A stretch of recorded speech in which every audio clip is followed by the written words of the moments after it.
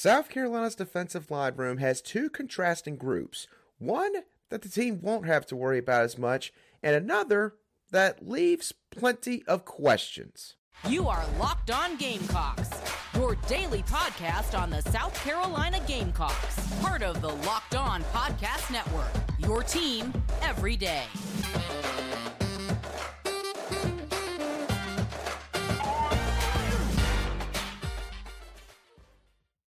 Hello, Gamecock Nation, and welcome back to the Locked On Gamecocks podcast, your show for the latest headlines and potential storylines on South Carolina Gamecock athletics. I'm Andrew Lyon, the host of this podcast, and also the lead staff writer for Gamecocks Digest over on SI.com. Thank you for making Locked On Gamecocks your first listen every day. We are free and available on YouTube and also wherever you get your audio podcasts daily. The South Carolina Gamecocks are just 5 days away from taking the practice fields and beginning the spring practice period for 2023. And we're now going to start talking about the defensive side of the football, starting off today by sort of addressing the edge position and the defensive tackle position up front on the offensive line. And when looking at the edge position to start, this is going to be the biggest headache for Shane Beamer and this staff this spring. Why is that? Well, the answer is pretty simple. They're not going to have a true sense of what the starters at these spots will look like by the end of spring practice because there's a bunch of different scenarios that they're dealing with at this position group right now. According to Shane Beamer's presser from this past Thursday, Jordan Stratton is going to be limited this spring, which is not too much of a surprise considering the fact that he is still recovering from his torn ACL injury that he suffered this past football season against the Arkansas Razorbacks. Desmond Umeozulu is one of the highly touted true freshmen that the Gamecocks got in the 2023 recruiting class. He's going to be going through his first ever stretch of practices against SEC level football players. And this likely means that he's going to have some sort of a learning curve. So you don't quite know what you're going to get at Desmond Umeozulu, at least at the very beginning here. And then, of course, you got Montague Rames, who is dealing with his own legal issues right now after the weapons charge that he was handed down back on February the 3rd. There is no current update on that as of this moment in time. And it looks pretty likely he is not going to be able to go through spring practice at all.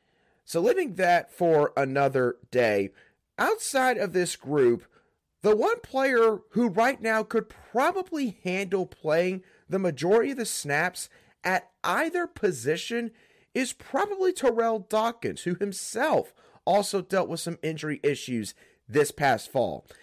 Needless to say, this position group is in a really bad bind due to a variety of circumstances. So, what could Shane Beamer and this staff do to offset some of these issues? Well, there's two easy answers here. One is they could leave the position completely as is, quite literally not do anything in terms of moving guys around, or they could choose to maybe take someone from the interior defensive tackle spot or maybe the linebacker spot and move them over to defensive end. But based on what Coach Beamer said back on National Signing Day on February the 1st, it doesn't seem like that he and the staff plan to do anything of this sort, at least for spring practice. This was his quote from National Signing Day. In our minds right now, Tonka Hemingway is a defensive tackle, and Elijah Davis is a defensive tackle. And we want to continue to try to develop that edge position around them as well.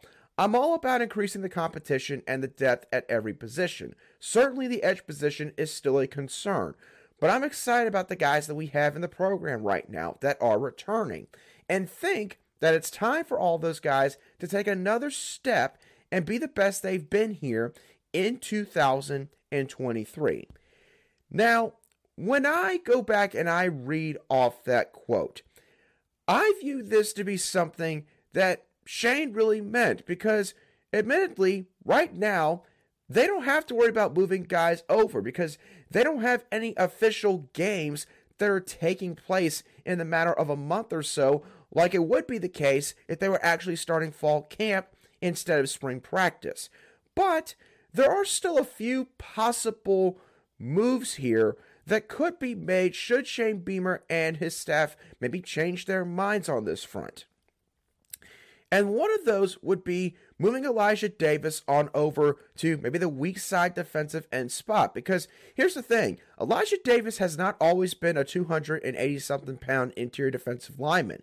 This kid has actually played some edge, and he even played some linebacker back when he was at Wagner Sally High School, playing at around 250 pounds or so, according to his huddle profile. So Elijah Davis, at the minimum, it seems like he's got the athleticism to be able to handle being moved to maybe that weak side spot where, again, in that area, you got to worry more about your run game responsibilities more so than having to try and rush the passer. They could also choose to maybe move a linebacker down to the edge position. Maybe a guy like a Donovan Westmoreland or a Jerron Willis could be potential options, because both of these guys played an outside edge rush position when they were in high school. And then the other thing they could do is they could slide Tonka Hemingway out to the defensive end spot. The one problem with that move, at least as of right now, is Tonka Hemingway is going to be out for the spring after having a surgical procedure done sometime in the past month or so. Shane Beamer also referred to that when he was talking to the media this past Thursday. The last thing that this staff could do, and it would mean basically having to sit and wait for spring practice to completely run its course. The Gamecocks could go into the portal for another edge rusher. Now, this wouldn't be able to happen until starting on May 1st, where that second portal window opens. And the thing is, right now, there's not really any viable options left currently in the transfer portal. So overall, this staff is going to have to grin and bear whatever happens at the position in the spring. And I will say this, I think that because of the way that things have sort of played out at this spot, and due to the fact that they probably aren't going to move anybody over to that position based on Shane Beamer's recent comments, it's going to probably hurt both that position and also the offensive tackle position that's not going to be able to face a group that is at full strength. But either way, obviously these coaches, they know what they're doing, and it's going to be interesting to see how guys like Brian Thomas Jr., how Desmond Ozulu, Tyreek Johnson, how all these players handle the amount of reps that they get this upcoming spring. Now, of course, South Carolina, while the edge position might not have a whole lot of certainty surrounding it right now, the same doesn't have to be said regarding the interior defensive line group, the defensive tackles, that is stacked with a ton of talent. We're going to dive into the storylines regarding that position group in just a couple moments right here on Locked On Gamecocks. Today's show is brought to you by FanDuel. The NBA's regular season is nearing the home stretch, and now's the perfect time to download FanDuel, America's #1 sportsbook, because right now, new customers can get a no-sweat first bet up to $1,000. That's bonus bets back if your first bet doesn't win. The FanDuel Sportsbook app is safe, it's secure, and it's super easy to use. You can bet on everything that you could possibly imagine, from the money line to a specific prop bet to a point spread, and even make your own same-game parlay if you want to go for a much bigger payout. So don't miss your chance to get your no-sweat first bet up to $1,000 in bonus bets when you go to FanDuel.com/lockedon. That's FanDuel.com/lockedon to learn more. Make every moment more with FanDuel, an official sports betting partner of the NBA.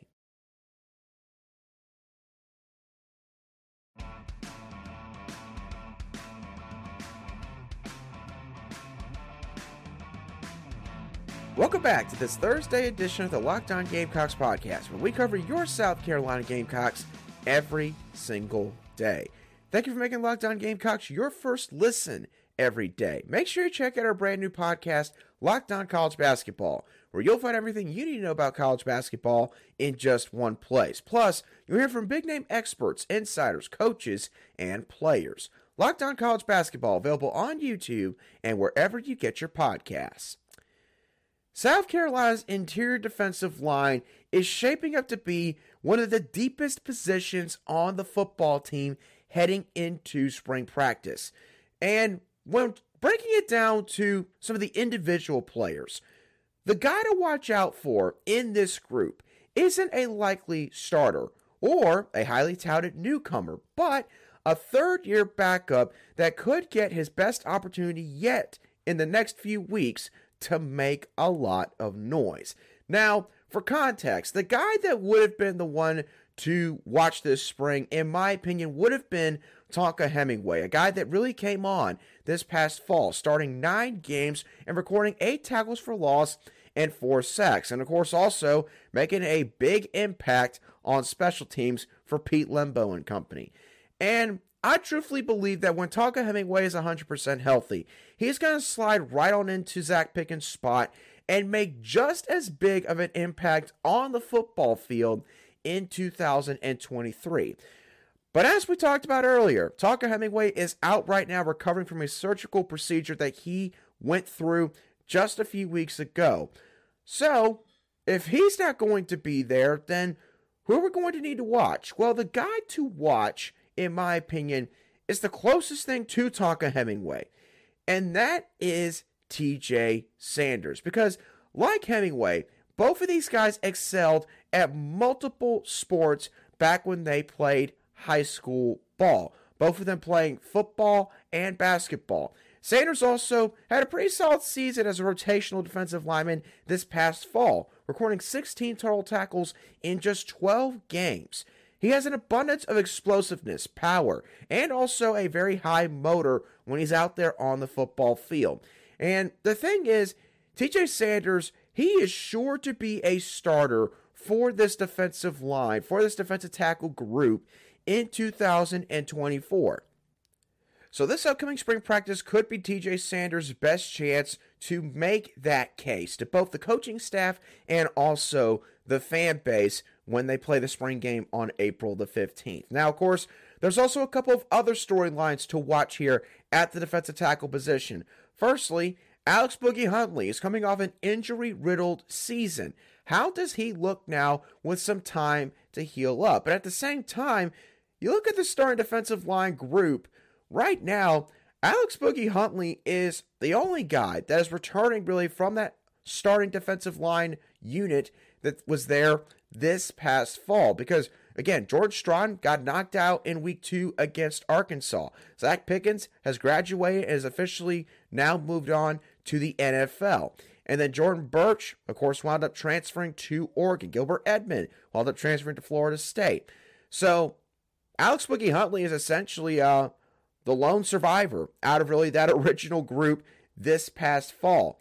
And he's going to have to be a leader, honestly, for this unit heading into and coming out of spring practice. It is basically his show now. So how much is he going to do as a leader of this group? What all does he do in practice? That'll be definitely something to watch from number 95, the 4th-year defensive tackle out of the Hammond School from right here in Columbia, South Carolina. Another storyline to watch from this defensive tackle unit is the fact that 2 talented South Carolina natives are making their unofficial debuts for the Gamecocks at this spot. In JUCO edition, Elijah Davis and Camden High School star signee Xavier McLeod. Elijah Davis, of course, we talked about him earlier as someone that could potentially get bounced to the defensive end spot, maybe at least not in spring practice, but later on down the line if needed, because he's a guy that moves around quite well for his size, and it carries over to multiple positions. Then Xavier McLeod, we talked about this cat before. This is someone that has got unbelievable explosiveness off the line of scrimmage. He can move quite well for a guy that weighs 300 plus pounds. He's also very good at diagnosing what is happening in the middle of a play, and he does a really good job of maintaining his gap integrity, or essentially making sure that he's not driven out of the gap that he is responsible for during a play when in rush defense. So Xavier McLeod is definitely going to be someone else to pay attention to. And honestly, if this position unit just did not have as much depth as it has coming into spring practice, you might see Xavier McLeod making a really big push to be maybe in that second string unit. But again, I think that reps are going to be hard to come by for him, at least at the very beginning. And I don't think that that is all in all a bad thing, because Xavier McLeod, again, is a true freshman. He's going to be going up against much more talented offensive linemen than he was at Camden High School this past fall. So it'll be interesting to see how he and Elijah Davis both adjust to this new level of football that they'll be competing at in just a few months or so. All right, now let's move on from the football field over to the hardwood, as South Carolina's men's basketball team had their season ended last night at the hands of the Ole Miss Rebels, as the Gamecocks traveled up to Nashville and were a one-and-done in the first round of the SEC tournament, losing to the Rebels by a final score of 67-61. This game was essentially a microcosm of how this entire season has unfolded, where it did not start off very pretty. South Carolina had a bunch of turnovers in just the first 4 to 8 minutes of this contest. They could not hold on to the basketball offensively, and that was in spite of the fact that they were playing well defensively to start off this game. But as the game progressed, the Gamecocks continued to fight. They were down by a few possessions at multiple points of the game, and they also went on a couple of runs. I believe they went on a 10-0 run sometime midway through the second half to actually either tie the game or retake the lead by just a couple points. But at the end of the day, there was just too many small mistakes made in the contest for them to be able to pull out the victory against the Ole Miss Rebels. Now, in terms of some of the things that actually happened in the game from a player standpoint, the Gamecocks did see GG Jackson score 24 points on 10 of 20 shooting from the floor. We'll address him even further in just a couple of moments. South Carolina shot as a team 28% from three-point range, while the Ole Miss Rebels, despite the fact that they've struggled in this area for the most part all season long, whatever it is about them facing South Carolina's defense, they seem to be a much better three-point shooting team when they play the Gamecocks. They shot 40.9% from behind the arc last night, something that certainly made a difference by the end of this game. The Rebels also got 10 more rebounds than the Gamecocks. Josh Gray struggled a little bit last night to maintain a presence on the glass, only grabbing 6 rebounds, I believe, in 17 or 18 minutes of action. And then Hayden Brown also scored 11 points in what wound up being his final game as a South Carolina Gamecock. So to quickly cover Hayden Brown, again, I'm going to always believe that Hayden Brown is a guy that does not get enough credit for the role that he really fulfilled for this team this year. Again, he's not going to be somebody that always is stuffing the stat sheet, getting 20-plus points, maybe shooting, 6 of 11 from the field, things of that nature. But Hayden Brown is somebody that really fulfilled the role of just being that guy that encapsulated everything that Lamont Paris wants the program to be. Somebody that is crafty, somebody that's got grit, somebody that's not afraid to be aggressive, and somebody, can't shoot the basketball. And Hayden Brown was definitely not someone that lacked confidence in that regard. So, again, I think that will go unnoticed by some people. I know there's a lot of Gamecock fans out there, though, that also recognize that, look, Hayden Brown played a very important role for this team in a team that is rebuilding right now, trying to build back up the stocks of roster talent that they have at this current moment. So with whatever he ends up doing in the future, we wish Hayden Brown all the best. And Hayden Brown, thanks for being a South Carolina Gamecock and for spending your final year of your college basketball career in Columbia. Now, with all that being said, the big question, of course, coming out of this game is GG Jackson. What does his future hold? Is he actually going to come back to South Carolina, or is he going to do what pretty much everybody thought he would do to start the season, which was go ahead and make the jump to the NBA? I will say this, in terms of my just overall opinion, because I have nothing to go off of in terms of sources here, I don't really have a solid feel of where this is going to go. Of course, at the beginning of the season, I, like pretty much everybody else, would have said that GG Jackson is going to go pro. But there is really a part of me now that actually believes that there is a chance. I'm not saying it's a big chance, but a chance that G.G. Jackson could actually come back to South Carolina. And no matter how much I try to think of, the logical reasons for why he would want to leave for the NBA, I just cannot shake it. And this kind of started with G.G. Jackson. Of course, he went on his whole social media rant or tirade, whatever you want to call it, after the Arkansas loss earlier this season, where he admitted during that sort of live rant on Instagram that he was thinking about coming back for next season. And I have to say, G.G. Jackson, he could gain a lot by coming back to South Carolina for another season. I think that there's still a lot of growth that G.G. Jackson needs to create for himself in multiple aspects of his basketball career.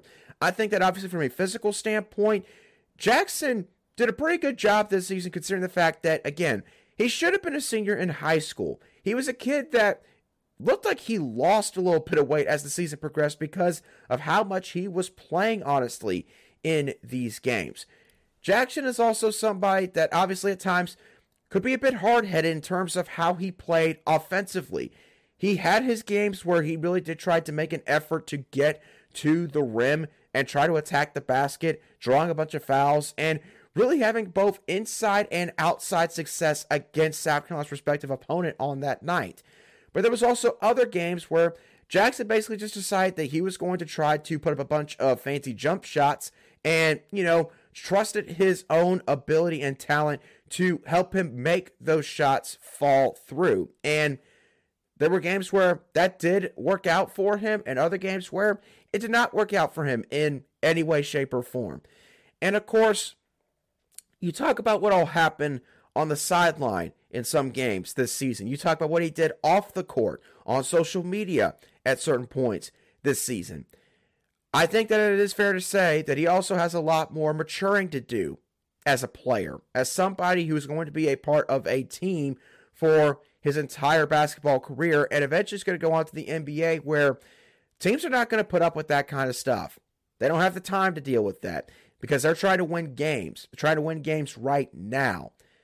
So, in terms of all of that, of course, if G.G. Jackson were to come back to South Carolina, he would sacrifice potentially lottery pick money if he were to go for the NBA draft at this current moment. Now, again, Jackson could go ahead and go through some of the testing at, the NBA drafts version of a combine and get some feedback from scouts on sort of where they would slot him at this current moment. And he could do all this without signing an agent, because once he signs an agent, then that pretty much means that Jackson is heading on to the pros. So it'll be interesting to see if he makes his decision quickly. If he does, then obviously it probably means that he's going on to the NBA.